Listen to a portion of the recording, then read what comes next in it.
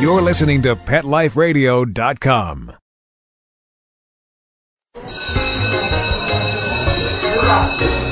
Okay, class, take your seats. I said take your seats. Class, sit. Shh. I swear you're all acting like a bunch of animals. Pet Life Radio presents Teacher's Pet, where you'll learn how to understand and communicate with your pet and train them to be the best pet they can be. It's time to see the world from your pet's point of view. So give a tail-wagging welcome to your Teacher's Pet host on PetLifeRadio.com. You may even learn a few tricks yourself. Hi, welcome to Teacher's Pet on Pet Life Radio. This is Pia Silvani, Director of Training and Behavior at St. Hubert's Animal Welfare Center in Madison, New Jersey, and your host. I'd like to welcome this week's special guest, Carolyn Barney. Today's topic is going to be based on Carolyn's new book called Clicker Basics for Dogs and Puppies. It's a great little book, and it's specifically written for you, the pet owner, you, the trainer, professional trainers, or anyone interested in learning about how to use a different type of marker to reinforce behaviors. I've known Carolyn for many years, and she's a wonderful, wonderful trainer and a lovely person as well. And she's been working in the field of dogs and behavior for over 25 years. She's currently focusing on dog behavior consulting and clicker training for dogs and other animals as well. In addition, Carolyn also offers learning opportunities for new and advanced trainers and teachers via lectures, workshops, dog training courses, and college courses at Harvard University Extension School. Carolyn founded and managed Gemini Dog Training School in Massachusetts, a full-service dog training and daycare facility for 16 years before selling the business in 2006. Carolyn's also quite active. She's an active competitor in a variety of sports, many more than I could even imagine. I don't know how she has a life, including tracking, conformation, obedience, agility, earth dog, herding, and I can go on and on and on. And she's very successful in all of that. So before we meet Carolyn, which I know you're going to be thrilled about the discussion, let's take a real short break to hear from our sponsors. Okay, class, grab your tuna flakes, biscuits, and bones. Teacher's Pet will be back in 2 shakes of a tail, right after recess. Hey, ready to take a walk? Not just you, but the whole family. It's the 2009 Whisker Walk, Sunday, June 7th from 11 to 3 at the Lancaster Fairground in Lancaster, Massachusetts. Pet owners and animal lovers walk to lend a paw to benefit the animal shelters and pet charities they love. Come see exhibits, demonstrations, educational programs, special attractions, product giveaways, entertainment, auctions, raffles, food, fun, and things for adults and kids to see, do, and buy, both human and pet related. Whisker Walk 2009, a fun day for everyone. For more information, log on to whiskerwalk.org.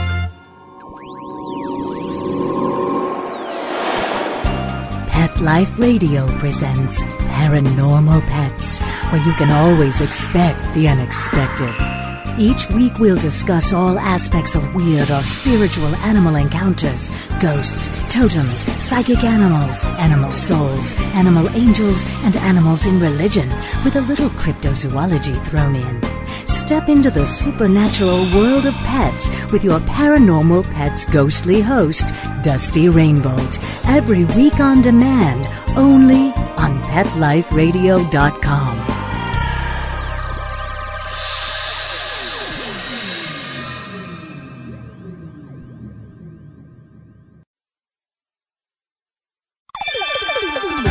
Let's Talk Pets on PetLifeRadio.com.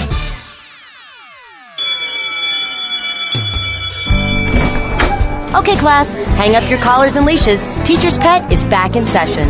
Now park yourselves on the floor. I said park, not bark. Ugh. Okay, Teacher's Pet. Pay attention, there may be a quiz later. Welcome back. This is Pia Silvani, host of Teacher's Pet on Pet Life Radio. I'd like to welcome our special guest and dear friend Carolyn Barney, who will be talking to us about clicker training. Hi, Carolyn. How are you? Hi, Pia. I'm great. Thank you for having me on today. Oh, I'm thrilled. And I just have to tell you that I love your little book and I recommend it to everybody. Oh, that's great news. Yes. Before we finish, at the end of the half hour, at the end of the interview, you can let everybody know where they can purchase it. But let's start off first. Let's begin by educating our listeners, if they're not aware about what clicker training is, what a clicker is, and how does one use a clicker in training. Okay, great. Well, clickers come in a variety of shapes and types, and a clicker is a device that will make a quick, sharp noise that will get an animal's attention. And an example is that. And it's just a sound that is it can also be replaced by something like a whistle, which is commonly used in the marine mammal training world. And I think a lot of us have seen dolphin shows and that type of thing, and this is the same type of training that they use with that type of animal, and also in a lot of today's zoos. And in today's zoos, they try to do everything positively, such as taking care of elephants and getting whales to do things in the shows and what they need to do to take care of these animals. And it's the same type of training that we can take from this zoo animal training, which is huge animals that you just can't make do what you want them to do. Do you think that we, as dog trainers then, did we learn from the mammal trainers and the zoo trainers about the use of a sound?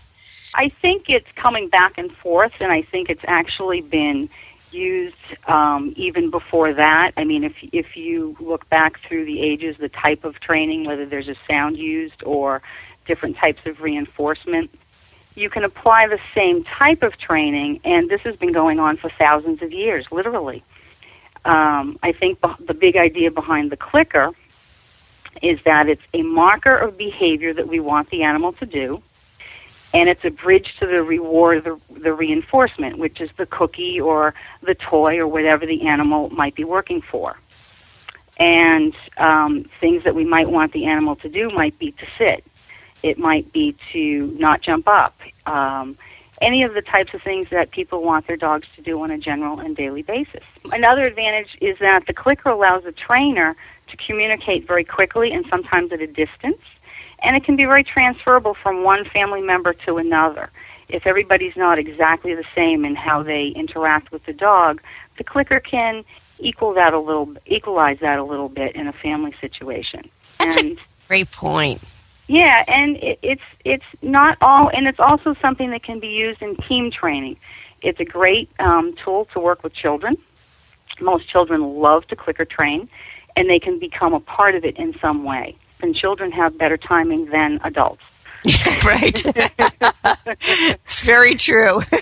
Well, a physical marker is a big part of the clicker training, such as the actual physical clicker. It's a general philosophy of positive reinforcement.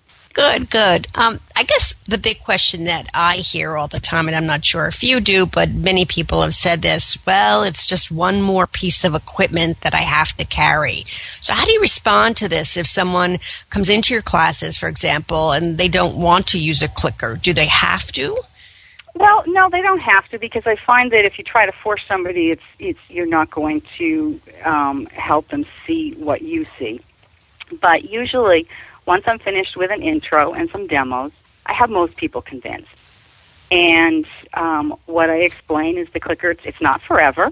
It's a tool to use while we're teaching new behaviors. And once we teach the dog what we want, then you don't need the clicker. Unless you want to teach something new, or maybe just brush up on an old behavior that needs a little bit of sprucing up. Yeah, and I think that's important for the average pet owner, too, because they like to see quick results and they don't want to have to carry things around forever. Right, and that is the thing. It's a training tool, so it's not a forever tool. And sometimes, if somebody still has a reservation, then what I will suggest that they do is use a verbal marker, yes. And it's just a short, quick word. And with this, they don't need to be carrying anything extra. I don't think that it is as strong as the box-type clicker or a mechanical clicker, and that's actually something that's being researched. We don't have all the answers on that, I don't think, yet. But it certainly can be used very nicely as a marker and help the training proceed a little bit more quickly without a marker. Great. So if a person's interested in this, how could they get started if they really wanted to start with clicker training? Well, if they want to start on their own, they can. I mean, to actually do the training, I like to have the dog be carefully associate the clicker with something good first. And that gets the people learning how to do a little bit of the mechanical skills of literally just using the clicker and then feeding the dog. Because what the clicker is doing is a prediction to the dog that a treat or something really good is about to follow. So that's what we do with, and that's the power of the clicker. The click lets the dog know the treat will come right after this. And it lets them know exactly when and what they're being clicked for. So a great way to start is, what I usually like to do is muffle the sound of the click a little bit and have people just click behind their back and give their dog a piece of food. And do that a few times. That lets us see how the dog responds to the clicker, and it gets the owner a little bit of practice clicking and then feeding. And then we begin to use it in training the dog and clicking them for things that we want them to do. You said you start off by muffling it. Are there some dogs that become fearful of it, or what is the point of muffling it? Occasionally, there will be a dog that's a little sensitive to quick, sharp sounds in their environment. And just to be sure, if I don't know this dog, that way I can see if they do respond with a little bit of a fear reaction to it at not full sound. And if they seem okay, then we just slowly bring it around to full sound. Great, and that great. way I don't have a sudden startle for the dog. Yeah, that's important. And you talk about, in your book, about the human shaping game, which I liked. Can you expand upon that a little bit? Sure. This is a fun game, and it allows folks to get a little bit of a feel for being the dog. And what we do is basically think of the old hot and cold game. And I know I'm dating myself on this one, but basically the click is the hot. It lets you know you're getting closer, and if nothing happens, it's cold. You're not getting. You're wrong. You haven't made a correct choice, but nothing bad happens either. So what you do is you can do this with a group of people, and one person or is a trainer, and one person leaves the room, and somebody decides, well, what we're going to have them do, and maybe it's just go over to a certain place and sit down or pick up an item. A human thing to do, not a dog. Right. And then we have them come back in the room, and nobody tells them what they're doing. They just get clicked for getting closer and closer to the behavior we want them to do. And the click lets them know that they're getting closer. And it's a fun little game, and it really gives both the trainer a feeling for training something, and it gives the trainee, or the fake dog, a little bit of a feeling for what our dogs are going through, and they don't have the game explained to them prior to. Right. Good point. Are there certain things that you cannot teach with a clicker, and if so, what might they be? I can't really think of anything that you can't teach with a clicker. There are some times that I don't think it's necessary to use a clicker for some behaviors that we might teach. And I think it's more helpful with some behaviors than others. Behaviors such as stays, long duration behaviors, very often don't need the clicker to pinpoint a precise point in time to get the idea across to the animal, if you're also doing it close up to the animal. So sometimes you don't need it, but I can't think of anything that you can't use it for. I have to agree with you on that. I was trying to think of that myself, and I couldn't think of anything, so I thought, let me ask the question because... Yeah, it's I think it can be used for pretty much anything. It's just it may not be needed for everything. Great point. So is there a difference in training a puppy with a clicker as opposed to maybe an adult dog? And if so, what are the differences? So what should owners be aware of? Well, with a puppy, we have the very often less things that are prior learning, less things that will get in the way of them learning sometimes. It's not that we have a blank slate, because they have been learning things all along the way, but there is very often training that has been done prior, and depending on the type of training, can sometimes get in the way of clicker training. So in some ways, a puppy can be a little bit easier in that respect. They may not have the attention span as of an adult dog, so there's plus and minuses of both. An older dog might have a little bit more attention span, but depending upon their prior learning, they may and may not take to it quite as quickly as a puppy does. Good. Yeah, I think that's important for people to know, too, especially if they rescued a dog from a shelter who has had no training whatsoever. Sure. Yeah, good point. Although I think it's also a great way to help them get over some of their past experiences if the training hasn't been done in a positive way. Yes. I definitely have seen that where it could, just the tone of a person's voice or praise means nothing to the dog. Right. Yeah, I definitely agree with you on that. Carolyn, we're just going to take a real short break so we can hear from our sponsors. So everybody hang on. Don't go away. And when we come back, we're going to continue talking with Carolyn Barney. Okay, class, grab your tuna flakes, biscuits, and bones. Teacher's Pet will be back in 2 shakes of a tail, right after recess.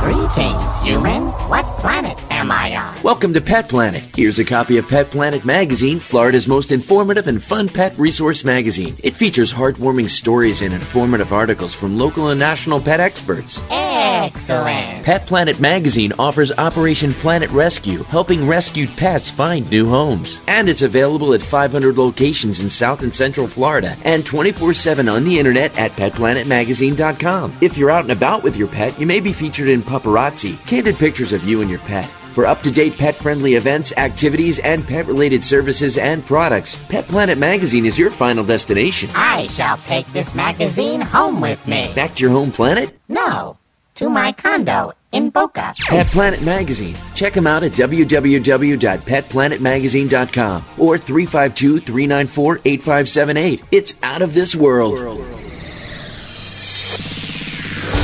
Coast to coast and around the world, it's Oh Behave with Arden Moore. Find out why cats and dogs do the things they do and get the latest buzz from wagging tongues and tails in Rin Tin Tinseltown.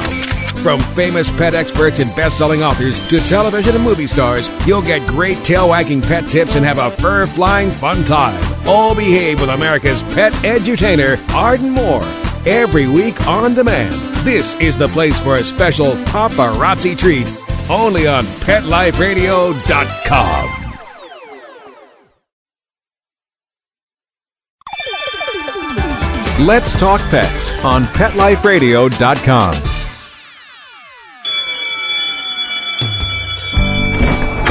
Okay, class, hang up your collars and leashes. Teacher's Pet is back in session. Now park yourselves on the floor. I said park, not bark. Ugh. Okay, Teacher's Pet. Pay attention. There may be a quiz later. Welcome back to Teacher's Pet on Pet Life Radio. This is Pia Silvani, your host, and joining us is trainer Carolyn Barney, talking to us about clicker training puppies and dogs. Carolyn, before we left on break, there's a technique to get behaviors that we call shaping by successive approximation. Please explain that to our audience, and can you go over some shaping guidelines for people? Sure. I think shaping is one of the strengths of clicker training, and it involves the learner being an active participant. And when it's done well, it keeps the learner very interested in the whole process. And it also ensures that there's a strong history of reinforcement, which means the learner, the animal, gets a lot of reinforcement early on, because when we're doing shaping, we're breaking things down into little pieces. So if you think of shaping as building something from the foundation up, you have an end goal, and to get that to that goal in shaping, we start with nothing. We lay a foundation, and then build a behavior that's moving closer and closer to your end goal. And the building of that behavior is the successive approximations. And there are multiple ways to get behavior started, so you can shape and mold it to what you want. And, you could just wait until the dog starts to do things. You can use a little lure to get things started. And for an example of just kind of using an environmental type of cue to the dog, to teach a dog to go to a mat, for example, is a great shaping process for that.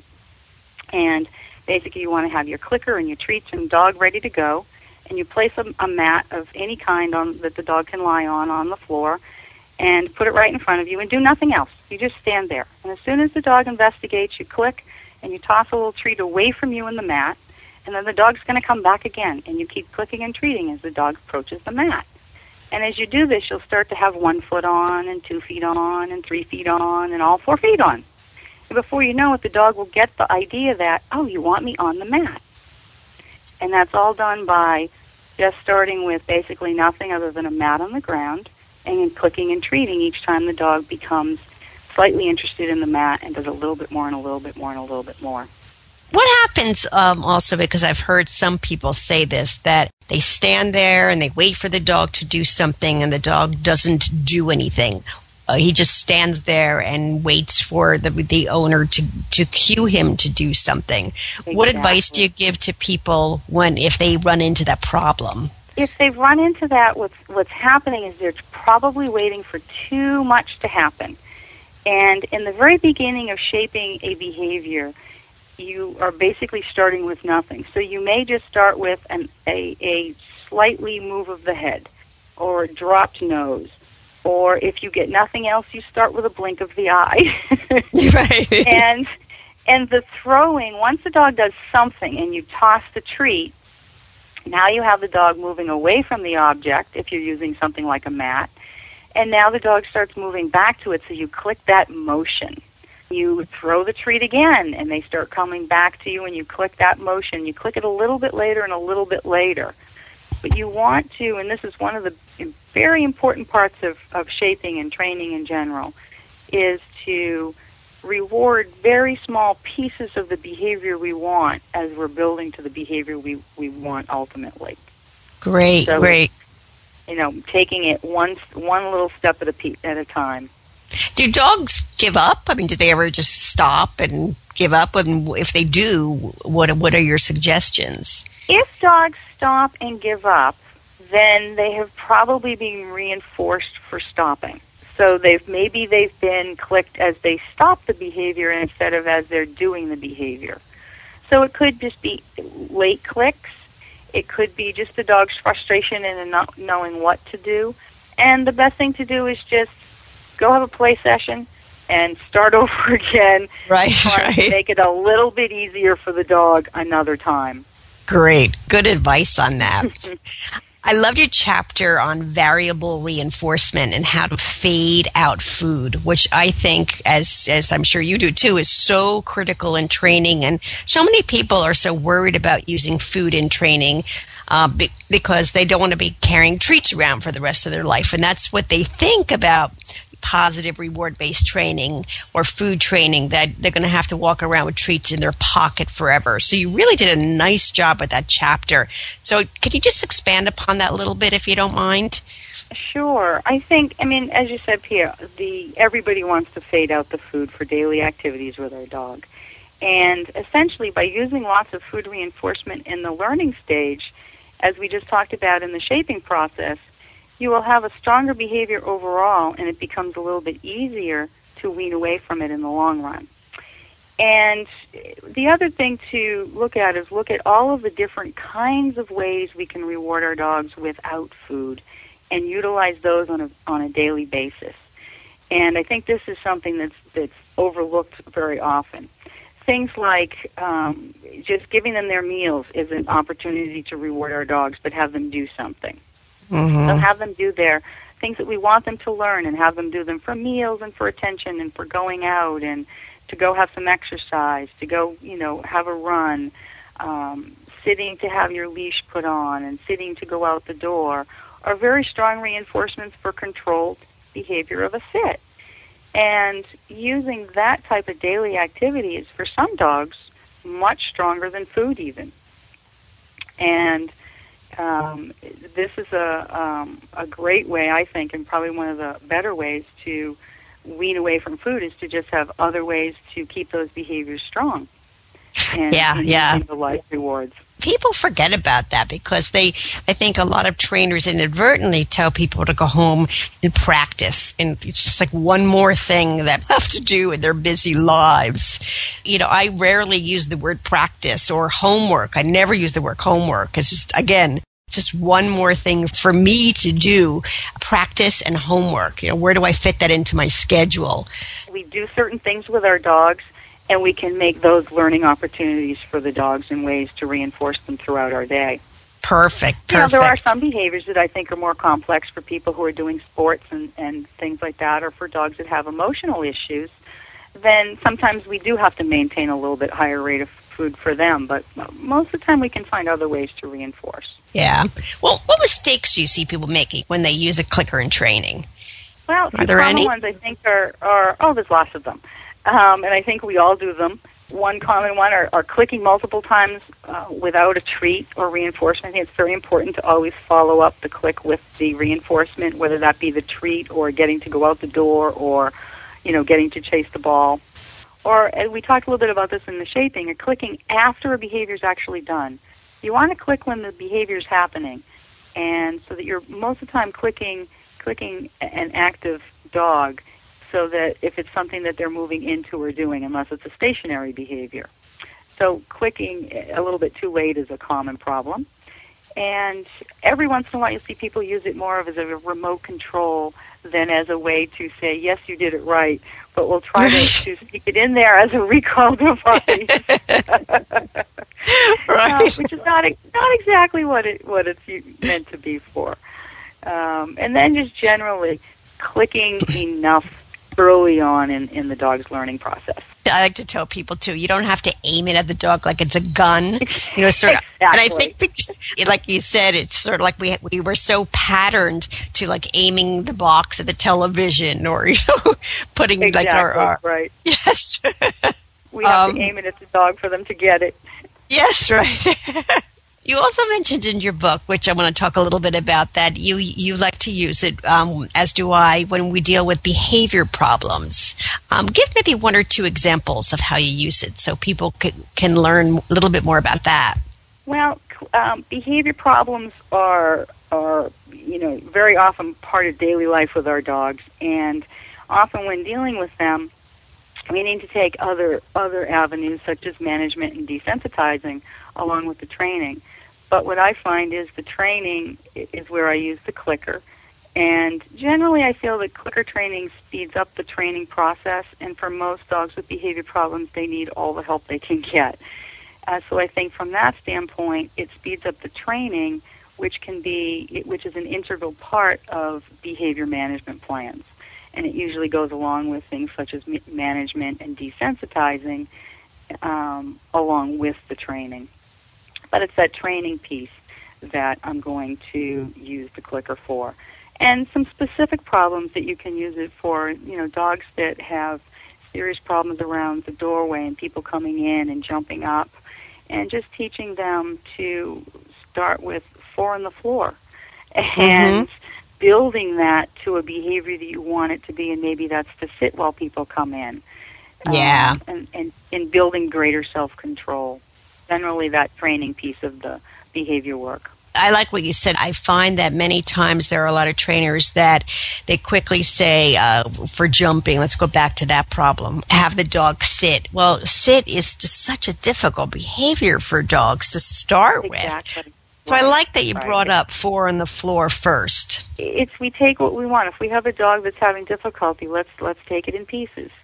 And the big goal is don't jump on me. So if all we can get is 4 feet on the floor, and that's an easy thing to pinpoint with a clicker, whereas it's not always easy to pinpoint with just a word praise or food at the right time. By the time the food gets there without the click first, the feet may be off the floor by then.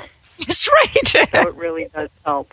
Yeah, I had a client one time, her timing was not great. She was trying to use a clicker when the dog looked away from things that were on the counter, but since her timing was delayed, she would click every time the dog looked away but then jumped up, so the dog thought jumping up was the proper behavior. Exactly. And, so you can see how powerful we have to watch our timing on. Exactly. So if somebody wants to join a clicker class, for example, what should they look for, and are there any questions they should ask? Well, I think as with any trainer, the first thing I would do is say go and observe classes, and especially if you haven't had a personal recommendation from a known source.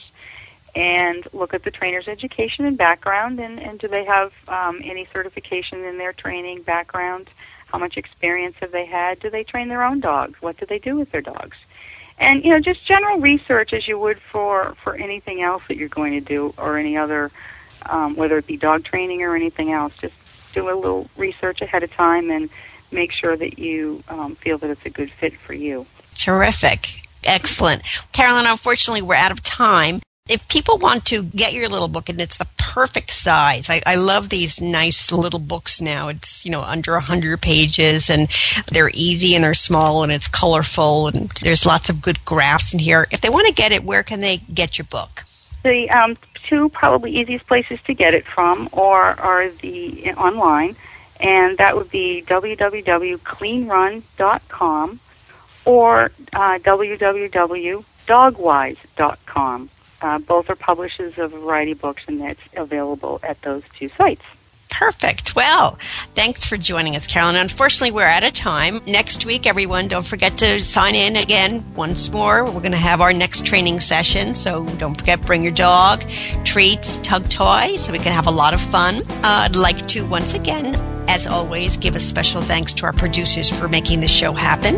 If you'd like a transcript of the show or any other shows on Pet Life Radio Network, please go to PetLifeRadio.com and click on Teacher's Pet. Also, if you have any questions, comments, or ideas for the show, please email me at pia@PetLifeRadio.com. So, before I say goodbye, thank you, Carolyn. Hope to talk to you soon.